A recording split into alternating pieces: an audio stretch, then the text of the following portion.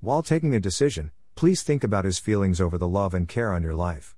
He not only loves you, but he also cares for all your troubles.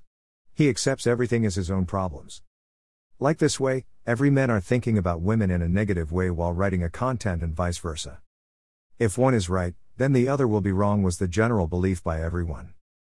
First think that everyone having their own justification on their content and it will found right if it is seen only from their end. Main issue is that we are not willing to initiate thinking about the situations of our opposite gender. Both the people have their own views on a particular situation. Both the views are found to be right, if it is seen from both the sides individually. Always don't take any decision based on your view alone. Consider the views and thoughts of your opposite gender too. Instead of taking a right decision, prefer to a wise decision.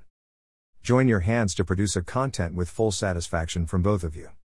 It seems to be difficult to start in this way. But, once you start to practice it, your love will touch its peak.